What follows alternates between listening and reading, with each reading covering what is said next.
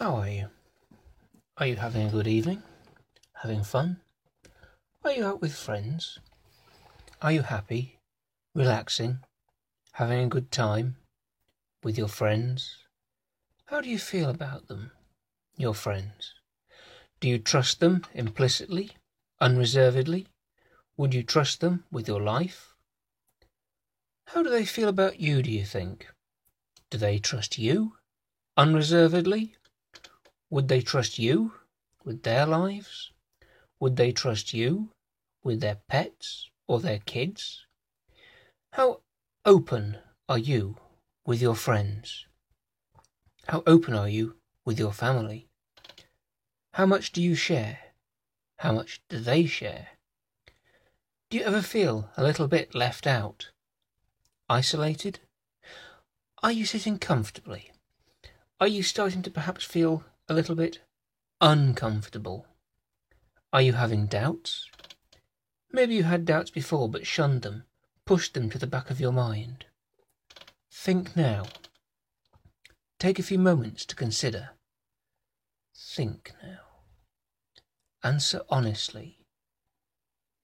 When did you actually first realise that no one gives a fuck? That most of the people you call friends merely tolerate you? That your so-called friends think you're a waste of space? That your so-called friends find you irritating beyond measure? That your so-called friends think you're a cunt? That your colleagues can't abide you? That your workmates talk about you behind your back, praying you'll call in sick because they hate you and think you're a cunt too? That in actual fact your family, distant and immediate, loathe you and the skin your sorry existence is bagged up in? When did you discover that your parents regret that you'd ever been born? That your wife regrets having met you, and every moment ever since? Do you know your kids despise you, or are you simply burying your head in the sand? You hate yourself, so why should anyone else like you better?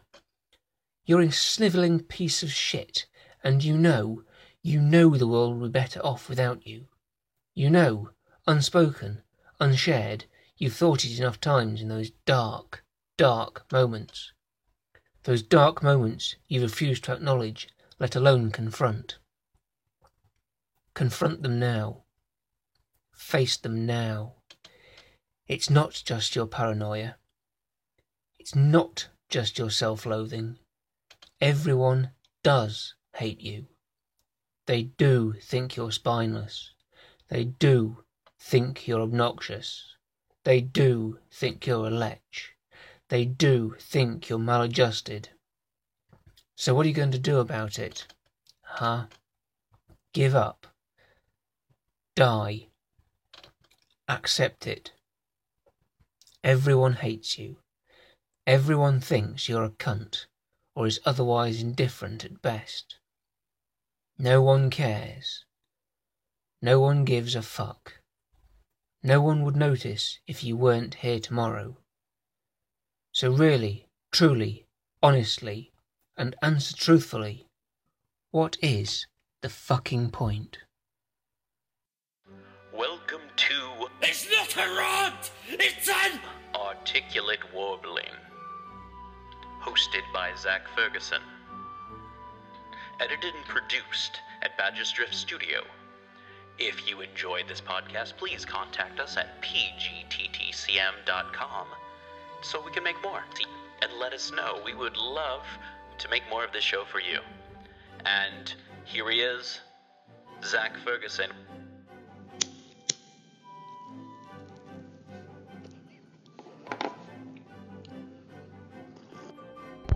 Hello ladies and gentlemen, and welcome to episode 11 of It's Not a Rant, It's Articulate Warbling with the Warbler himself, Zach Ferguson. Which is me.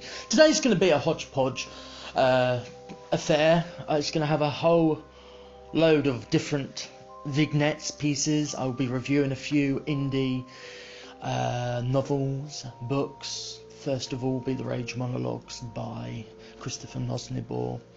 Man, Oh Man, by Mike, and I really hope I don't bodge his name,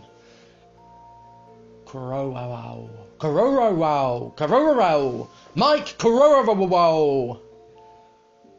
No, Mike Caroa. And if that's not pronounced, and you're listening to this, sir, I do apologise. And if you feel belittled, or you feel that I'm not doing my just dues to the pronunciation of your name, send me a voice clip and I will include it at some point. It will just randomly just pop out. It will be like, it's Mike Caroa or Carrera or whatever the fuck. Just pronounce it right, you stupid British fuck. Let's see, I'm doing an impersonation. I've never met the man. I've literally exchanged a few words with him on Twitter, but great writer. Also, minor contemplative analysis pieces. And I really want to start off this episode by talking about something that has been brought up in light of Martin Scorsese's recent opinion about Marvel movies not being in cinema and him viewing them as roller coaster movies. And we all know that I am a lover of high art, low art, all forms of art. But Martin Scorsese, it's not a question of cinema, it's a question of era, it's a question of generation, it's a question of his overall estimation of high art, lowbrow art, and he really puts modern cinema, the emblem of what modern cinema is, franchises, big multi-sharing universes. Specifically, he was honing in on Marvel, which, you know, a lot of people know that I do have a niggling issue with. I think a lot of their works don't allow filmmakers to work singly or individually, and even those filmmakers like Taika Waititi, James Gunn, they still have to conform to a certain consensus, an overall blueprint mapped out by Kevin Feige and whomever else is in control. There's not just Kevin Feige at the head of this up until recently, whereas it's like, yeah, Feige is the main man, motherfucks. You don't question the Feigster. But it's a question of estimations and era. The film critic Mark Kermode did a piece on his own podcast where he said it's kind of the notion where past generations listen to someone else's music taste and they go, oh damn kids, oh it's not like what they used to be. It's kind of that, but at the same time it isn't. Martin Scorsese and Francis Ford Coppola, who really contradicted himself in a recent piece where he said, from cinema you have to learn, you have to gauge things, you have to eat it up in, and it's like, yes, this is coming from a guy who hasn't made a decent film since Apocalypse Now, so, and a guy who needs to get off his high horse, a guy who can't get any funding because he hasn't made any decent films in recent times. Someone who's like so egotistical, Martin Scorsese, he is fluent in cinema, early cinema, silent cinema, he just lives and breathes it. But obviously he's so embroiled with that moment and his generation and his nostalgic companionship that he doesn't really look forward to modern filmmaking and what modern films is now. He works within a very modernistic society and realm and way things are working. I mean, this guy wasn't going to get the budget for The Irishman from any big studios. Because Martin Scorsese, as much as he's a big, well-renowned name, his films aren't really box office successes. He's still that auteur with some minor flashes of financial viability and accessibility for a studio to think, okay, let's give a budget to him. And I really take issue with Francis Ford Coppola more so. He's basically jumping on the bandwagon and wanting to, you know, outshine Scorsese in estimation. Like, I'm one of the same generation as Marty. I have something to say. I'm going to call it out for what it is. It's shit, blah, blah, blah, blah, blah. That's just me misquoting, but that was pretty much what he was saying. He said something along the lines, it's a shambles, but he doesn't learn. What you learn from watching Marvel films is you have to gauge how society and children and people of this generation are appreciating it. This is cinema to them. Not the cinema of the 80s, not the cinemas of the 60s, 50s, 40s, 30s, 20s, 70s, even the early 90s, late 80s. Children of this era aren't really that interested unless they're interested in cinema, the artistry. Your common child now has more chance and more... You know, there's more chance of meeting a child who's watched all the Marvel films and even known who Martin Scorsese is. Like, Martin Scorsese views them as roller coasters and not cinema. Well, they are, and I think you need to take the offerance of opinion that Francis Ford have, where he's going, you need to learn something from cinema, he needs to teach you. Well, dude, watch these films before you judge them, because it might teach you something. Get with the fucking times. And again, it's not to do with outdatedness or outmodedness. I just think Francis Ford Coppola is just speaking up because he needs a little bit of hype, and, you know, a great furor up and around him. There's much excitement around him because all he's been doing recently is just been making really expensive wine that nobody wants. But Martin Scorsese, his estimations of cinema, he thinks he's still of the tradition. He's making movies of the tradition that he loved, that he's a connoisseur of, that he's a critic of, that he's an encyclopedically inclined individual, an emblem of.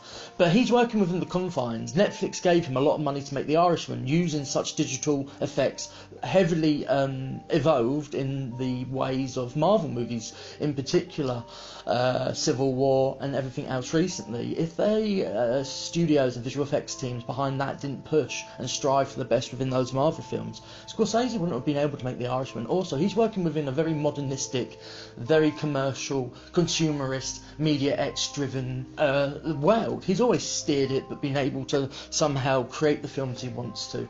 But again, I feel that he doesn't get to make a lot of the films that he wants because he's still stuck within that traditionalism, anticipating for it the studios or the execs or the system itself to work around him when he should work around that. For someone who's such a connoisseur and knowledgeable man about the evolution of cinema and its traditionalisms and its love, like, the man has made modern films with digital technology, 3D films. He has tackled it, so I think he's being a bit of a hypocrite. Now he's getting later in his career and he's found it harder to make movies, but you're working within this modernist system that benefits you.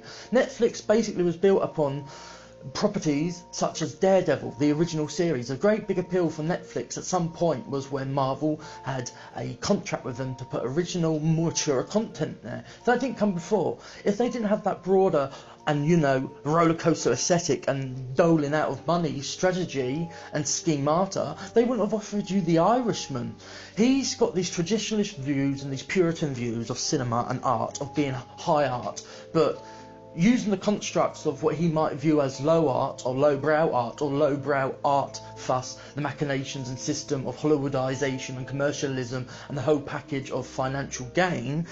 He kind of thinks he's working himself around it, but he's benefiting from the same bankroll, the same structure that enables films like Marvel to be created. For him to say that they're not cinema has caused great debate, but I don't think he should be picked apart for this. I don't think he's an old age curmudgeon. I think he could appreciate them for the singular things, but he's not seeing the broader picture. He's not appreciating it, saying this is what cinema is at this moment in time. Yes, there'll be filmmakers like himself that want to uphold that traditionalism, uphold that emblematic filmic history and that plethora of emotion and aura and nostalgia and that just comforting warm glow of keeping something almost Puritan in its existence, keeping something sanctified in what cinema used to be ingested and digested and wholly enraptured and rolled into. It's like a blanket. Some people sneer at cinema. It's a generational thing, and I think someone who has been so progressive in certain ways, I think he's done it with, you know, a little bit of a shiver running down his spine and a little bit of a grimace behind those stoic, affirmed, clamped down lips, with that little sheepish, sly grin creeping out, thinking he's got one over the system, not fast realising the system has one over him. The Irishman has barely made it into any cinemas because of that contractual overall streaming strata, machination and system work of that Netflix works. He's using technology to further and create his vision. It's not like he hasn't used visual effects before, but everything that I think that Scorsese is picking up on these modernist, non-cinematic films, they're in the cinemas, they earn the money, they have an audience. I'm not even of the age of Marvel. I saw Iron Man in 2008, and what I grew up with was the X-Men films and the original Sam Raimi films. So when Iron Man came along, it was just another one. And as it grew and evolved, I felt less inclined and less associated and emotionally attached to these Marvel films. Yes, I'm not going to lie, Endgame had me weeping because of that relationship with Robert Downey Jr. There is something very hollow and shallow about the structures of these franchise films. DC, what they are doing, and Warner Brothers, they are now creating pieces of art in and of themselves, and I think that's why Scorsese's overall negative outlook and opinion didn't translate there, because he had a little bit of an association at one point. He was originally going to produce Joker, and he views their almost network as potentiality, whereas Marvel is this affirmed fixed thing. If it ain't broke, don't fix it. And the only garnered rules and regulations and experiences and overall opinion pieces that nothing is broken is because fans are seeing it and loving it and the money is coming in. There is a lot of issue with Marvel films. It's not high art, but it's entertainment. It's popcorn fare. And Scorsese has done one film of this ilk, Hugo, but in a lot of ways it had that modernistic sheen, it had that thing where it is ushering on and acknowledging the past, you know, illuminaries, the alumni, the visionaries, the enfants terribles, you know, like Georges Méliès. It was a contradiction of using modernistic technologies to also further the appreciation of old technologies and machinations and systems and cinematograph type things of honouring cinema. I think he's a bit of a contradictory fellow. He's getting to an age where, you know, he's probably feeling more affirmed in his position on the tapestry of film, and that he maybe wants to keep up his image of being a purist. Maybe he does watch Marvel films, maybe he doesn't, but he's allowed to have that opinion. But I think it's in that factor of not just a generational thing, but of the thing of not really fuss realising and giving yourself over to it. If you want to have a better, broader notion of it, give yourself over and realise that this is what modern cinema is looking like. Though there may be films that usher in an old era and reintroduce another generation to something, this, that, the other, these types of films aren't going away anytime soon. And I think he needs to try and enjoy them whilst they're here, and also become part of the system and evolve with it, instead of trying to be the odd sore thumb out with that little twisted pinky that is in the shape of Francis Ford Coppola, who just wants to be controversial for controversial sake. So I'd say this is a guy who has a controversial audio commentary by Francis Ford Coppola. It's just Francis Ford Coppola has no need to be on the fringes of this argument. He's just jumping up on to something else and just taking it as his own, and, you know, just making the media frenzy and spiraling on top of it. He's not trying to be affirmed on concrete in you know, union and solidarity with his fellow filmmakers. It's just Francis Ford being Francis Ford, a twat. But Martin Scorsese, I think there's a distinction. I am a lover of cinema in every form. I have that Puritan opinion. I have the opinions of a Christopher Nolan, but I also have the opinions of a Spielberg. I also have the opinions of a Ben Wheatley. I also have a viewpoint of a filmmaker such as, as sad as it may be, a Jon Favreau, of a George Lucas, of a J.J. Abrams. I have the ideologies of all these filmmakers. I enjoy film, its culture, its history, from all other avenues, but I think Martin Scorsese is so secure in being that guy who pontificates, remunerates, and, you know, contemplates and looks off forlornly to a lost era of cinema that really was subject to him. And it doesn't detract anything. Cinema that is out there now doesn't detract that love initially, but I think he needs to try and start working himself around it instead of it working itself around him. I think he's in a very comfortable position as a filmmaker. He is very privileged in what he gets to do and that he gets to continue to do, but the system that enables these big films to be made in a lot of ways enables him to still create the art of which he wants and intends. It is a question of high art and low art upon biasness and histories, but I think even millennials, sad as they are, that's their cinema. People of my era, a lot of people are so shocked that I even know the works of Fritz Lang, Georges Méliès, you know, Truffaut, Godard, Melville, all such and sundry. I love cinema because it's storytelling, it's visual, it's symbiotic, it's very personal and interconnected, aesthetically, filmically. Everything about cinema is just wondrous. It's escapism, but not only that, it lends a commentary. There's so much density and so many layers to film, and though Marvel may not have that from the outside, deeply rooted subliminally, there are messages in there that are very good. Sometimes they are very faux and disingenuous and just forced upon the audience, and you can feel it, and due to it being so forced and put up on and tagged in and stapled in and just forced in, that it does come across as disingenuous and does lower it as a film and as a story. But it's not low art, it's working up to the greatest degrees. But like all cinema, there are faults, there are flaws in and around their creations, their machinations, their evolutions through history, opinion, critics, audiences, their evolution. A film doesn't just stop after release in cinema. It grows, it matures, it may become a cult, it may become obsolete, it may be rediscovered. That's the thing about cinema. It's solidified and it's concretised, and it's there, and it's up for interpretation and evaluation. And I am of the mind frame that I love the works of Neville, Dean and Taylor, who are the complete antithesis to Puritan cinema. But then again, I am a huge fan of the likes of F.W. Murnau, D.W. Griffiths, all the great silent cinema creators, and many, many more. But it doesn't mean I can't like other modernist filmmakers. Ben Wheatley, I can see a great, a great potentiality there to stretch out into something like an action film, which he is doing with Tomb Raider 2, and then imbuing it with Wheatleyisms. But how would Scorsese feel about that, doing a sequel to an already established franchise based upon a video game? Would he consider that low art? Has his opinion lowered of Ben Wheatley from them being friends and collaborators? Wheatley having worked with Scorsese on Free Fire, Scorsese bankrolling that whole film? Does he go low in his estimation? Or is it because he's biased and he believes that he's got capabilities of that? Would it be different if Scorsese were friends with a director and they went on to do a Marvel film? I think he needs to change. He needs to change his perspective. He needs to change his externalizations and the way he appropriates and instigates and talks about cinema, especially modern cinema, because he's coming across as a hypocrite and a little bit blind and a little bit naive and ignorant, considering someone he's got such a wealth of knowledge.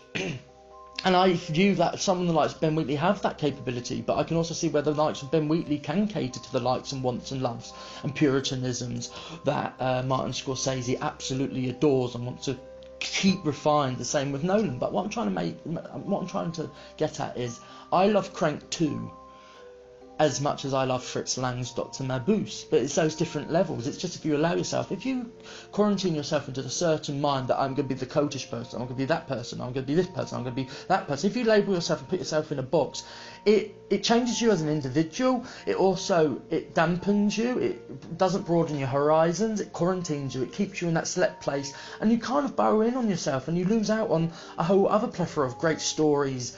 And this is the same with people who are like, I only read indie books or arty-farty books, experimental books. That's not you broadening your horizons. That's not you taking on different experiences, whether entertainment, whether sociologically inclined, whether satirical, whether humorous, whether to imbue you with something aside from maybe intellectual sparkings in your brain piece. Maybe it's just one-hit wonder of satisfaction and entertainment. Don't put yourself in that box because you want to stand out as more as an individual, because it comes across as disingenuous. And I think that's where Martin Scorsese is. He sees himself fit in this one box that he's crafted himself and made himself notorious for, and if he goes against those principles that he has created in the media's eye and in the history of all of his interviews and all that he has said before and that will come before, he doesn't want to break that facade. And I think there's a disingenuousness about that, or unless there isn't disingenuousness, he's just such a puritan of the wealth of cinema and what he expects and anticipates and is scared for in the future.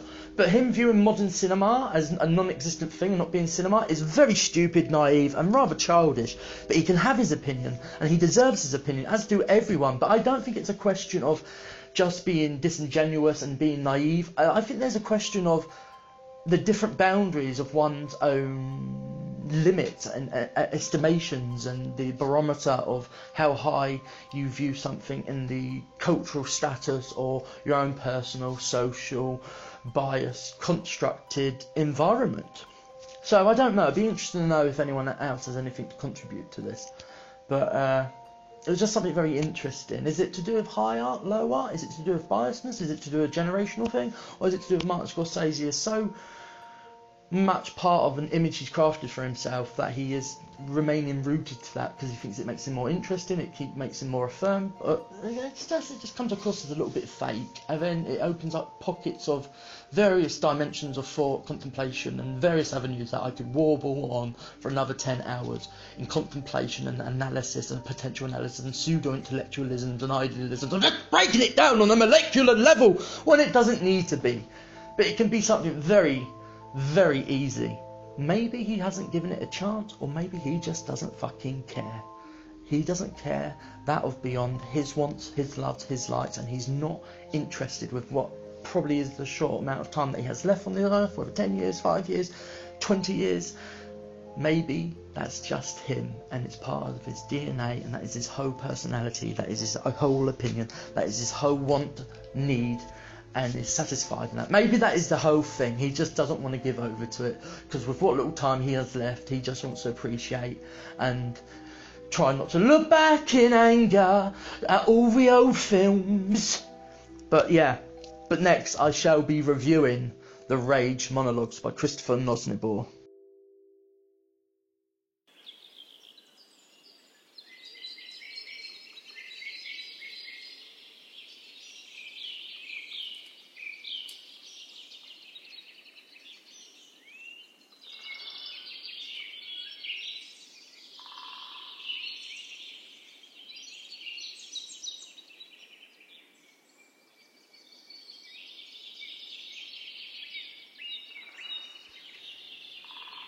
believe in yourself.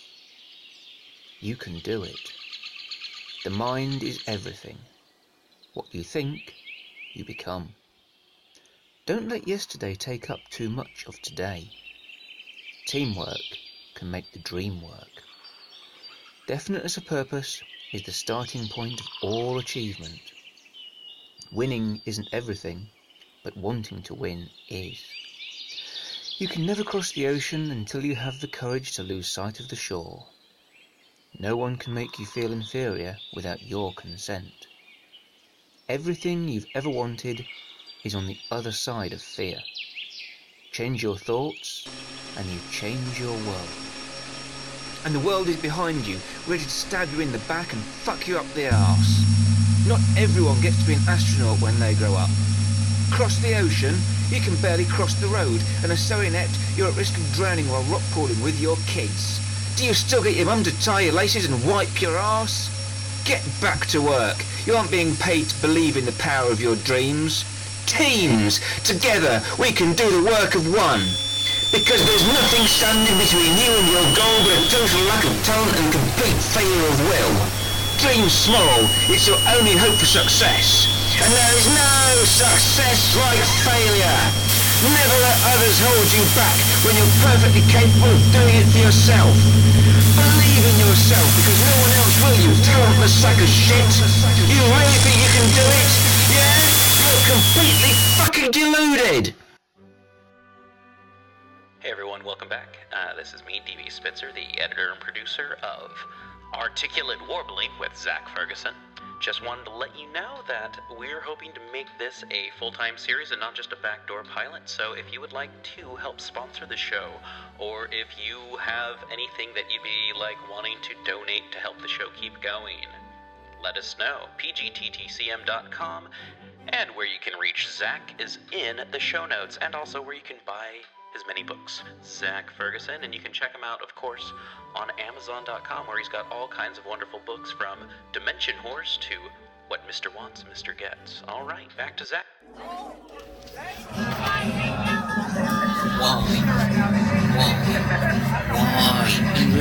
Why would you drag yourself to such a shit club that plays dismal tunes so loud you can't speak? Is it all drunken slappers that cuts both ways across the sexes? Fat, leery mingers who are relieving music so loud they have something to cover their inability to hold proper conversation.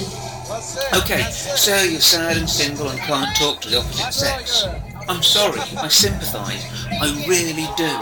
I've been inept, tongue-tied, single and isolated more times and for longer than you will ever know, because I don't want to talk about it, let alone tell the whole fucking world. So, you're out there with the shit dudes, and the booze flowing, and the chicks or dudes, no hope as one and all, with not a single iota of physical appeal. And so you've got your beer goggles on, and your genitals are dripping juice, you're so fucking desperate to rub groins with someone, anyone, it doesn't matter anymore. And then, the photographer comes round, or your mate starts lofting their phone. Why do you do it? That ridiculous gurn, that absurd group shot pose, that face that looks like you're being anally raped. Why do you stand so close to your mate and pull a face like that? Do you want the world to think you're a rampant homosexual with dangerous inhuman proclivities, about to commit mass murder, jizzing in your pants? The photo doesn't exactly say, young, free and single, loving life, come and get it, does it? You look like some crazed psychopath, a monged out cretin with no social skills whatsoever. Why do you think it would be funny to grab that bird's tit, or snug your mate, or grab your crotch? Oh, the hilarity of pressing your cleavage, or baring your arse, parading your pathetic cock, or sticking your tongue out and crossing your eyes. Comedic genius of grabbing your friend inappropriately, lifting their shirt or pointing at them while pulling an amusing expression. Sew me up, my sides have burst. Did you think that flipping the bird or flying the V would be funny? A sign of rebellion? Seriously, what the fuck is wrong with you? Or is that just the way you look? Hello, and on today's episode I shall be reviewing The Rage Monologues by Christopher Nosnibor. of whom is the main man behind Oral Aggravation. I recommend you check out that page on Facebook and various people associated with it. He is also an editor and designer for Clinicality Press, of which he's released a assemblage of very transgressive, almost experimental pieces of works, anthologies, and also releases his own works under his press's name. Now, I was introduced to Christopher Nosnibor by being friends with someone on Facebook. I think it was Paul Tone, of whom he has done the wondrous, beatific, and, selling point for the novel I wrote called Dimension Whores, and it's through Paul Tone that I engaged more acquaintance-esque online, but Christopher has been kind enough to buy a copy of Dimension Whores, so anyone who's a supporter of my work, I try to seek out what they do. But he was on my he was in my line of sight even before he'd kindly gone out and purchased a copy of my book, and the things that he's written just struck a chord with me. The books in particular, Retail Island, The Rage Monologues, The Changing Face of Consumerism, This Book is Fucking Stupid. 4 books of his that I've purchased recently, and the first of which is The Rage Monologues. But before I go into my review, it may be short, but it's short but sweet. I just wanted to offer Christopher a little bit of a spotlight moment, because just from The Rage Monologues, I can tell that this guy has a lot to say. He's got a lot building up inside of him, and creators and artists, those of who carry a cross like that and have a singular rarefied voice that has come from a suppression and more, societally oppressed, that is creating the suppression of, and it's unleashing. Something like that appeals to me. It's truthful, it's purposeful, and it lends not just credibility but weight behind what they are telling us. But I'm going to read the synopsis though. Overall, it does what the title of the book says it does. It is rage and it is monologues. It's not just rants, it's not just pontification. I think this book is also a very good metatextual thing to look at as a piece of art in of itself. But I'll read the synopsis just to give you a little taster. Modern life is full of niggles and frustrations. It's also bursting with ball aches and tempestuous turmoils on a global scale. What is it that winds you up or grinds your gears? Sometimes it's an accumulation of the little things that push you to or over the brink. So, what gets under your skin, gnaws away at your gut and drives you crazy? For Christopher Nosnibor, the answer is pretty much everything. Evolved as a spoken word project over the course of 3 years, The Rage Monologues is a hoarse, enraged, spittle-spraying voice of one man against the world. Politics, media, poetry and post office queues. It's open season in this collection of splenetic, profanity-laden tirades, by turns amusing, sad and simply fueling. The Rage Monologues is a relentless, uncompromising and eye-poppingly vitriolic tour de force. And that best covers it. I feel like before I continue with this review, I really need to go reach out to Christopher and ask if I could read out a couple of these monologues for the podcast, or whether he would be interested in reading them himself to include in this episode, because I think it would be best captured and personified and reacted upon if something as this is handled and appropriated and used. But first of all, the review. The Rage Monologues is an emblem of the fact that everyone has an opinion, and a very concurrent theme and usage and term is opinions are like arseholes, everyone has one. And in and of itself, the book does that. It's that question of, well, Christopher, you are unleashing your opinion and your dislike on others having an opinion. That in itself is an opinion. And he takes a real vitriolic and, strident fucking stand when it comes to what's going on societally. It's a book appealing to us, but in that very...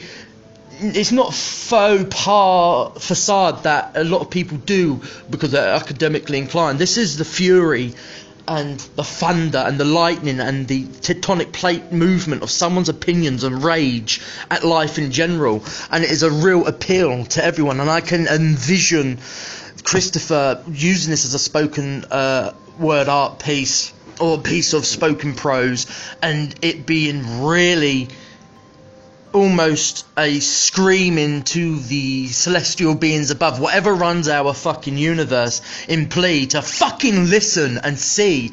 And it's emblematic within the name and the context. There's a contextuality about it, whereas it is an outcry for people to just shut the fuck up, quash their opinions on such minimalist and banal and simplistic things, and really look at the bigger picture of what's fucking going on beyond reality television, consumerism, populist fare and all the fanfares and trumpets and red carpet spewings. This comes from a place of somebody who's got a great evaluatory eye and really has something to say.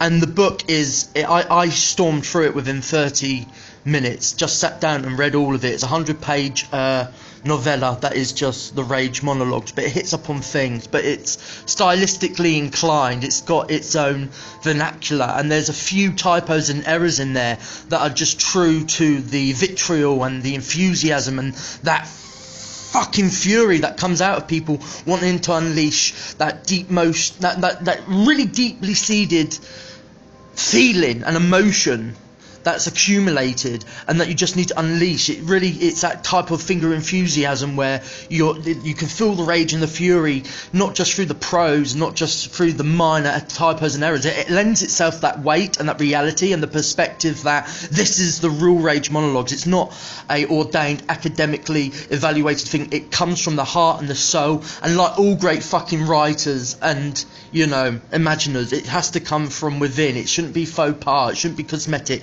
it shouldn't be externalised fuss that everything internalised is externalised and substructuralised and just put out in a very disingenuous way. I fucking love this, and I cannot wait to jump into what else he has.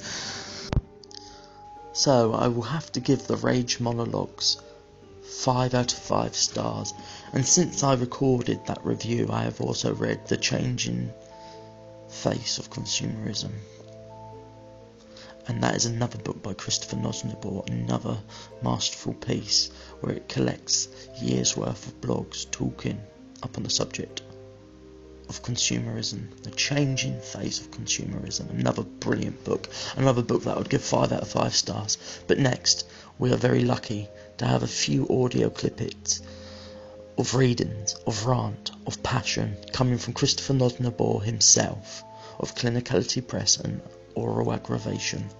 So I introduce Christopher Nosnibor. Take it away, my friend, and thank you very much for joining us on It's Not a Rant, It's Articulate Warbling. I hope you enjoy what he has to say, and hopefully it will encourage you to seek out his works and fucking well buy them. Now, ladies and gentlemen, we are on to Mike Correo's Man Oh Man. Now, Man Oh Man is an extremely experimental book.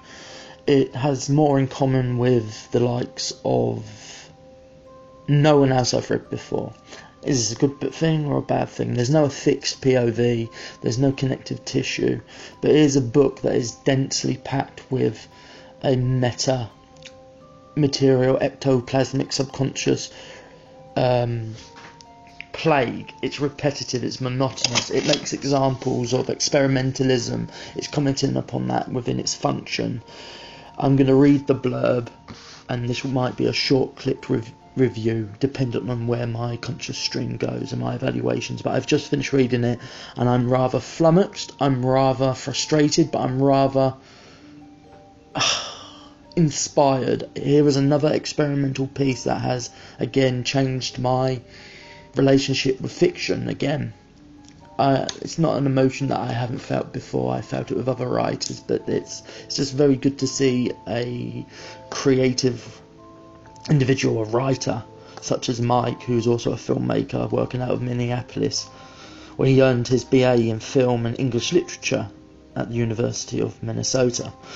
And his words and his construction, it's unique, it's wholly unique, and this whole book is an emblem of the cliched norm of association when attributed to art in general, when art contained within books and within books are alternative. It's very experimental, but does something wholly unique in its capturing. But I'll read the blurb for you. 2 patrons appear in a dim cafe one day. How they've arrived, where they've come from, and why they are there at all, they have no idea. What they do know is that they hate one another. So they smoke, they tinker, they talk about art, they talk about waiting, they talk about talking, They talk about the strange messages coming through the radio. They talk about the even stranger guests who arrive, only to disappear a moment later. And as they fall deeper and deeper into this hysteria, what's uncovered might just make these 2 unlikely protagonists the most human of us all. Well, this is pretty much a lie. And I think that's great. I think this book is one great big lie. It can be easily misinterpreted as being something pretentious, but it is emblematic of the structure and man and oh man. Or is it man oh man? A distinctively separated identity? Is it 1 person, 2 person? We don't know. This isn't from an unreliable narrator. It's not even from unreliable narrators. This is an extremely meta book where these characters are aware they're in a book, but there's no structure. It's almost as if these characters are evolving unto themselves, contained within the book, as almost as if the narrator, is it Mike? I don't know, has given away and just given up with them.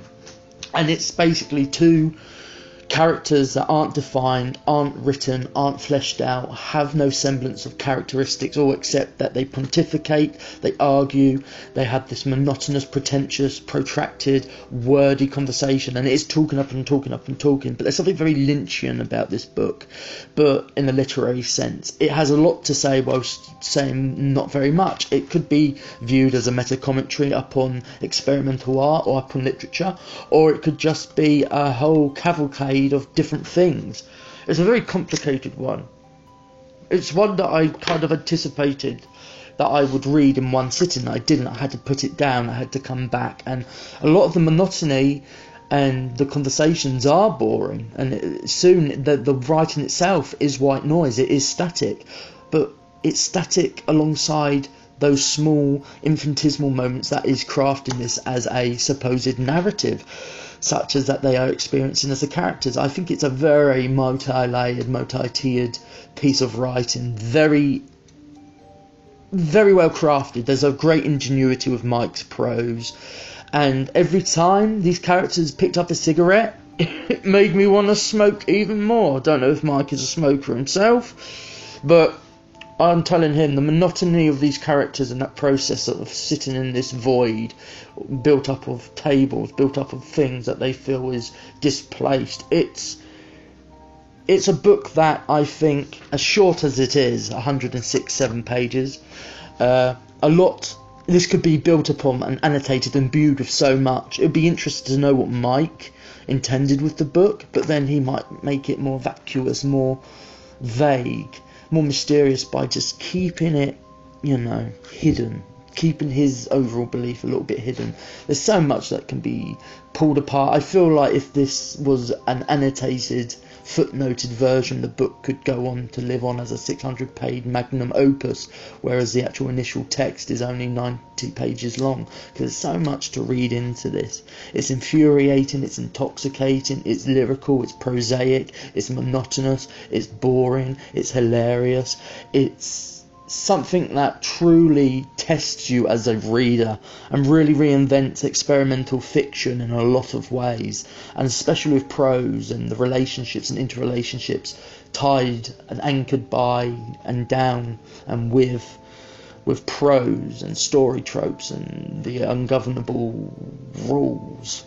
It's a joyous read whilst being a real pain in the fucking arse. If you're not one who's used to experimental books, I wouldn't recommend this. It's quite a dense read, and it's very difficult not to imbue or fall into a deep abyss of contemplation and almost prophesizing and philosophizing upon these, not these characters, but this semblance, this place, this intention, their opinions, their harboured emotions and relationships with the story, or the supposed place that they are contained within, this void that is known as the literary realm, the literary confines of a fucking novel. It's rather ingenious, and I got to tip my hat off to Mike Corot.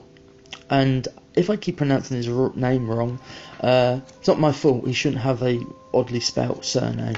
I'm only joking. I think it's Correo, or is it a silent A? Coro. But Mike C is extremely talented. Extremely talented. And I recommend this book, most definitely. It's a 5-star read.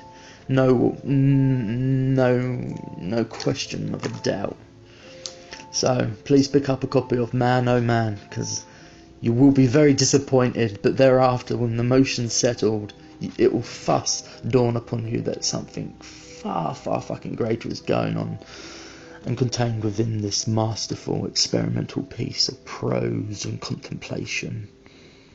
It's not a rant, it's Articulate Warbling with Zach Ferguson, written by Zach Ferguson, produced and edited by D.B. Spitzer, recorded at Badger Strip Studios in glorious Portland, Oregon. Zach's part is, of course, recorded in Brighton, England. Want to help the show? Go to pgttcm.com. Check out what we've got. Go to Zach's shop in the show notes. Go to Zach's Instagram in the show notes. Find out how to help him out. And of course, Ashton Manor, Darkest Child by Kevin MacLeod. So, thank you so much, and join us next time.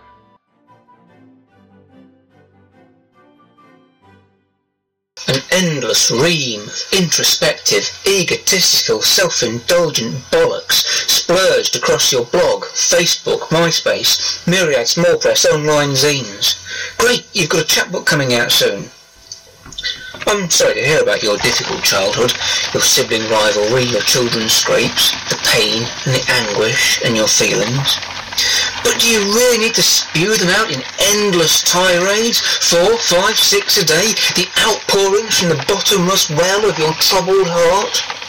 And the pictures, selfie, same pose, same background, same outfit, fun with friends in a bar, look how much fun you have, you're the life and soul.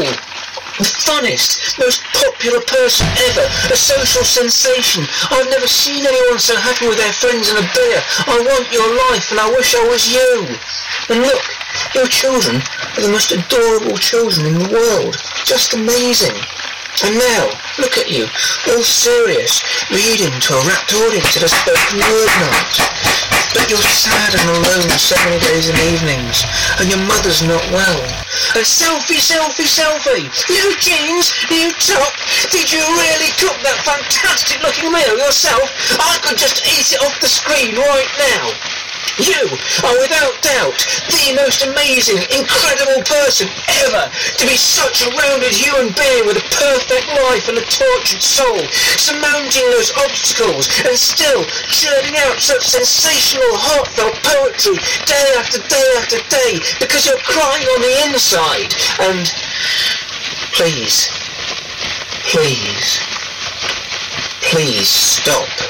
And just stop and keep your pitiful whining to yourself, you vapid, sad, attention-seeking, fucking middle-aged cunt.